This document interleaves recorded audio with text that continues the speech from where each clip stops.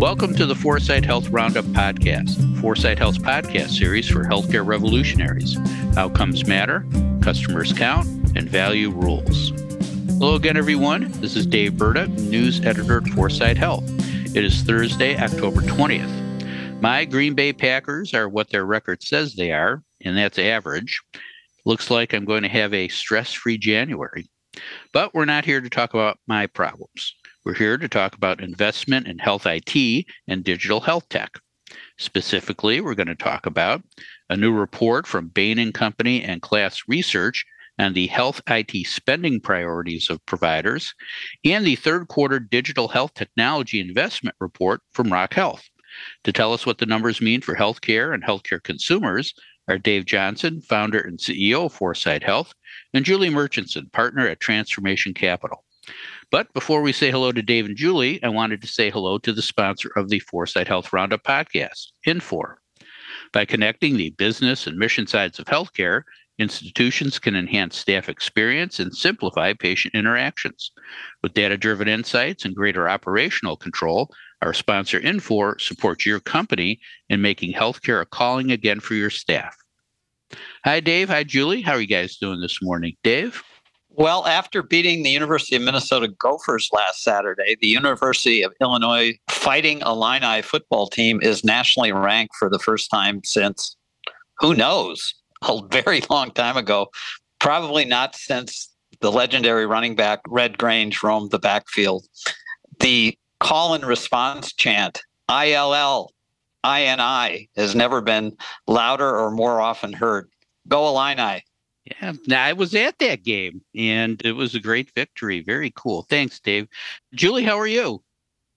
I am great. I've been continuing my in-person tour of All People Healthcare, and I just want to give a shout out to those incredible healthcare leaders who have brought their children into this. I had the pleasure of meeting Jean Washington's daughter earlier this week at a San Francisco healthcare women's event, and I met the Rosenman Institute today, and I met the famous, and I say famous because he knows everyone, Larry Leisure's son.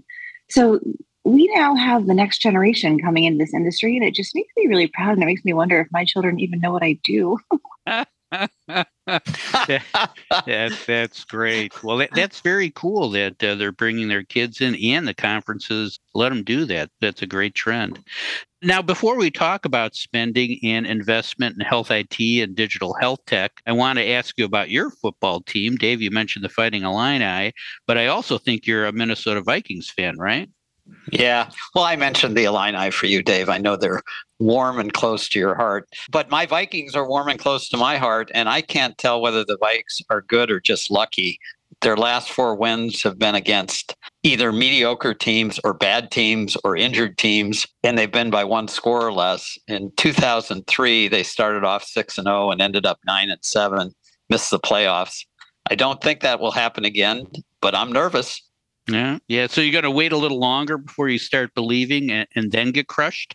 Exactly. Typical Minnesota approach to life. We're never good enough to deserve a championship team. So. Thanks, Dave. Julie, do you follow any football teams, college or pro? And if so, how are they doing? And where do you think they'll end up? Well, I'm one of those really sad, pitiful Miami Dolphins fans. They haven't won anything since 1973. So they're 3-3. So, not, I guess, doing okay. And I'd love to say they're going to the Super Bowl, but they, even if they have a great season, choke at the end every single year. But I will say, another healthcare legend, Roy Smythe, his son Durham plays on the team. So I love following them just for that. Go number 81. Wow. Yeah, no, personal connection. That's great. Well, the Vikings just beat the Dolphins. Yeah, thanks. And the Dolphins were on their second and third string quarterbacks. So there you go. Yeah, Tua's had a rough season, that's for sure. Wow, this is really a football crowd. That's great. I didn't realize that. Like I mentioned, my Packers are 3-3, and unless they turn it around, they're going to finish about 500 and miss the playoffs. I know that'll make you happy, Dave, right? Yeah. Go Packers. Yeah. To last place, as far as I'm concerned. Yeah. Oh, goodness. Well, maybe this new report from Bain and Class will make you happy, Dave, but we'll see. Bain & Class asked about 300 provider executives about their health IT spending priorities, and here's what they had to say. 45% said they spent more or significantly more on healthcare software over the past year. 45% said they spent the same, and 10% said they spent less. 40% said investment in health IT is a top 3 strategic priority over the next year. And they said their top 5 health IT spending priorities will be revenue cycle, security and privacy, patient intake and flow, clinical systems, and telehealth. Dave, what are your takeaways from the increased investment in health IT and what providers are going to spend their money on?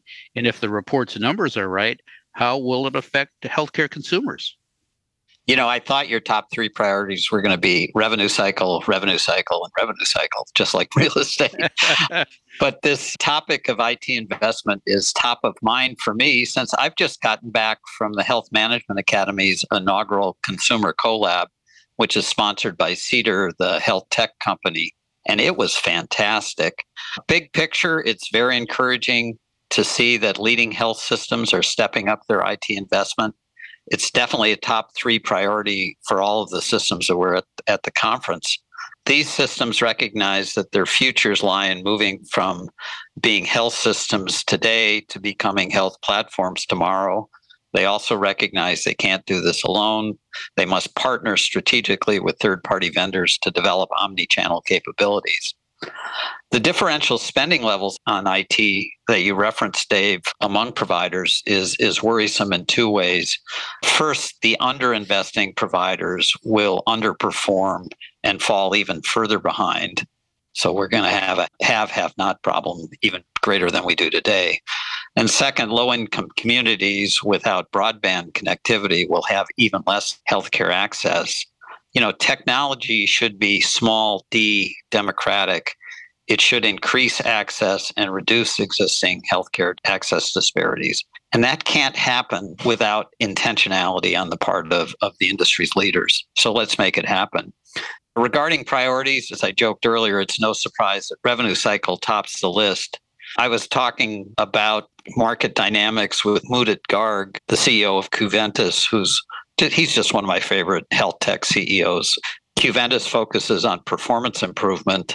He founded the company too. And Mudit was joking that probably should have gone into revenue cycle. That's where the easy money is. And I responded that he probably sleeps better at night, even though the work is harder because he's focusing on value. He just laughed. He didn't affirm that comment. Regarding the study, the one thing that surprised me was that the report didn't have more explicit recognition of consumer-oriented IT investment. This was probably a flaw in the survey's methodology. I think consumerism is embedded in the various categories, including revenue cycle. The report did stress, however, that providers are literally being overwhelmed by the sheer volume of software vendors and products as they are trying to streamline their tech stacks. This means more near-term work with existing tech suppliers and less opportunity for vendors, particularly those offering point solutions, unless they can offer those point solutions in a way that fold into omni-channel capabilities. Regarding consumerism, I'll make a few final points before finishing. For leading health systems, advancing consumerism and digital is clearly a priority. They aren't having any trouble getting C-suite and board support funding. That's clear. Secondly, many health systems are developing consumer-friendly overlay apps for their EHRs to manage user experience. At Providence and Advocate Aurora, for example, over 50% of MyChart users, that's the Epic supposedly consumer portal, now access through the personalized app, not through MyChart directly. And that percentage at each system is increasing every day. And they aren't the only ones doing this. And here's the last point. While personalizing the consumer experience is vitally important, it's equally important to employ technology to ease clinician and employee burden. As such, it's essential to develop tech solutions with doctors, nurses, technicians, and other employees not around them. Can't stress this enough. Engaged employees improve consumer experience. Everybody wins. Thanks, Dave. All good points. Julie, any questions for Dave? Well, Dave, this point you mentioned about how providers are increasingly streamlining their bloated tech stacks and looking to their EMR vendors to provide everything because they're overwhelmed by the solutions. But at the same time, reading pieces on how major systems like Emory and Memorial Hermann are moving from Cerner to Epic. So every time I read these things, I think to myself, God, Epic's just getting more and more bloated and actually doing less and less in terms of really helping to advance health systems. What's your take on kind of the risk of where we are on some of this Epic first thinking?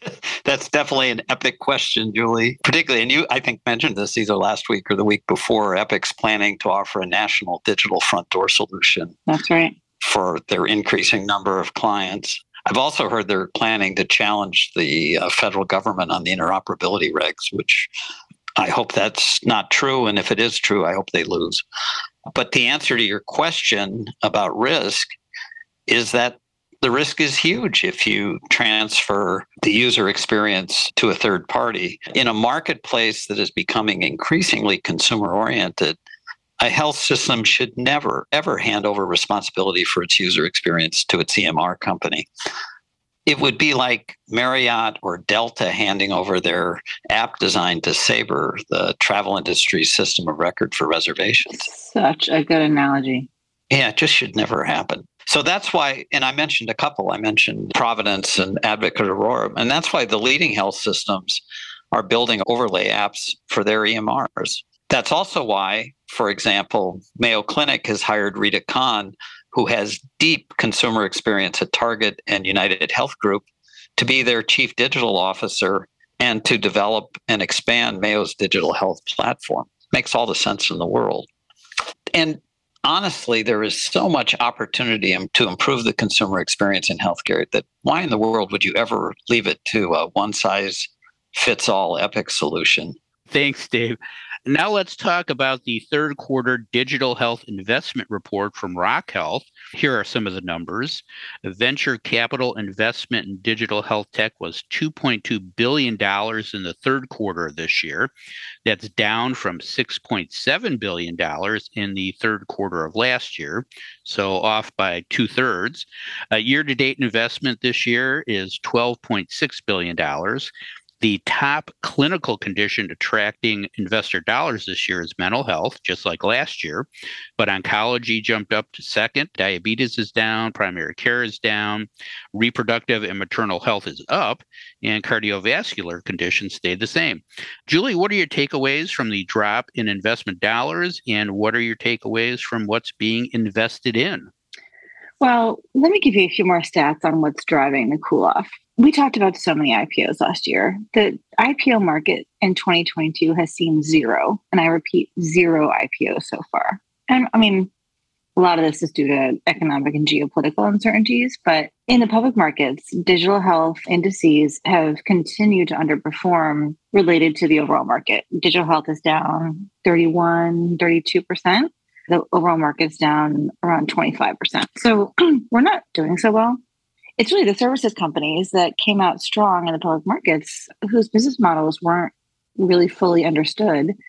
And they're really struggling. Their stocks are down almost 65% and year to date and 77% year over year. So when the public markets cool like this, everyone else below them is cooling, right? So then we look at M&A. M&A activity has been active this year, there's no doubt. But in third quarter of 22, the deal value declined 95% quarter on quarter and 82% year over year. I mean, everything is down. So what does this mean? This means that those of us who are healthcare investors like to call the non-healthcare investors the healthcare tourists.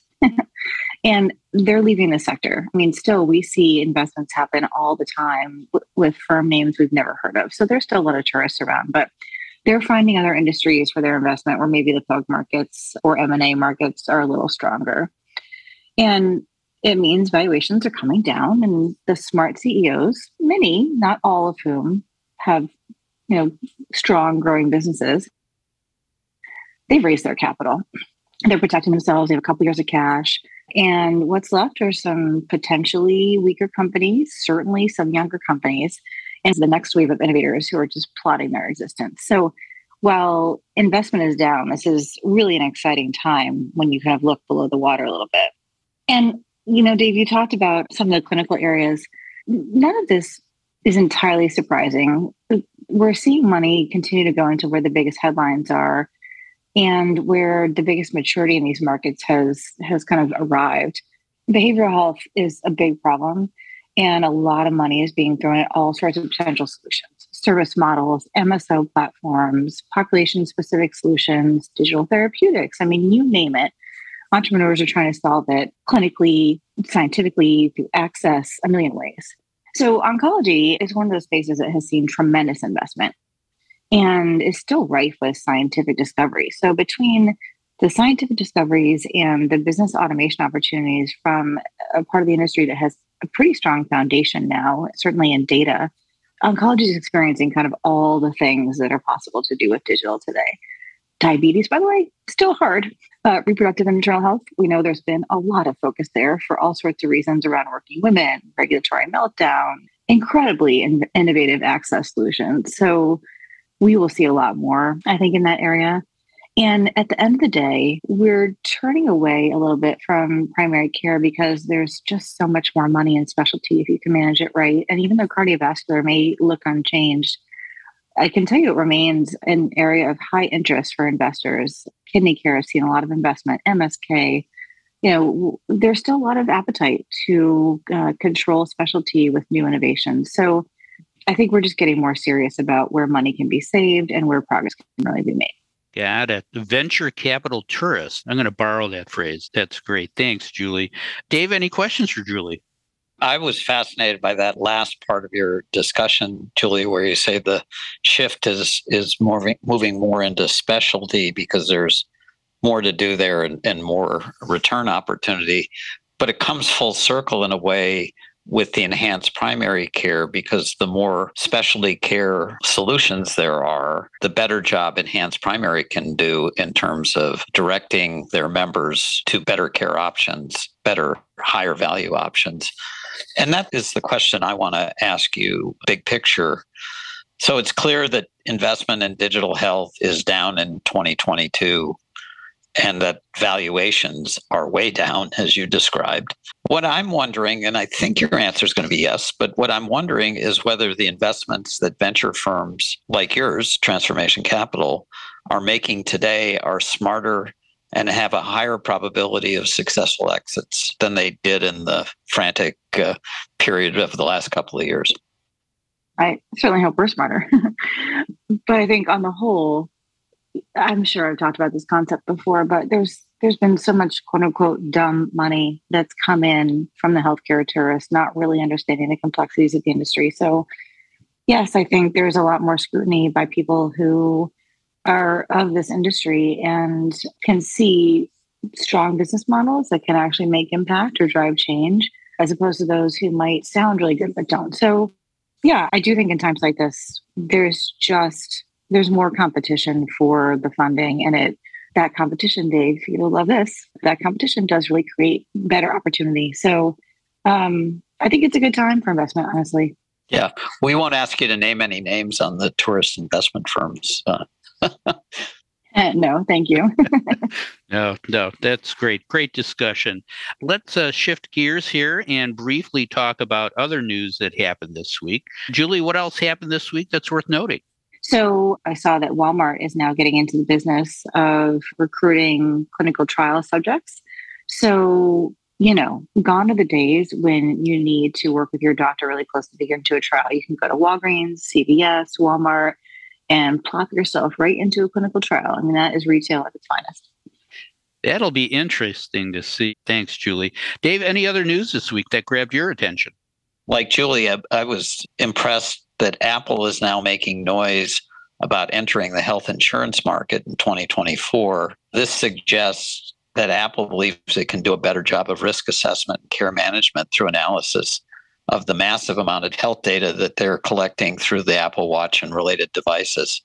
Let's hope they can. That would be a major advance, not only for healthcare, but for humanity overall. So my watch is going to tell me my premium is due? Is that how that's going to work, Dave? Yeah.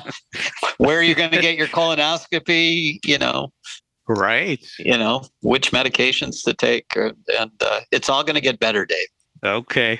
I will take your word for it. Thanks, Dave, and thank you, Julie. And thanks again to our sponsor, Infor. Infor connects the business and mission sides of healthcare, enhancing the staff experience and simplifying patient interactions with data-driven insights and greater operational control. That is all the time we have for today. If you'd like to learn more about the topics we discussed on today's show, please visit our website at foresightshealth.com. And don't forget to tell a friend about the Foresight Health Roundup podcast. Subscribe now and don't miss another segment of the best 20 minutes in healthcare. Thanks for listening. I'm Dave Burda for Foresight Health.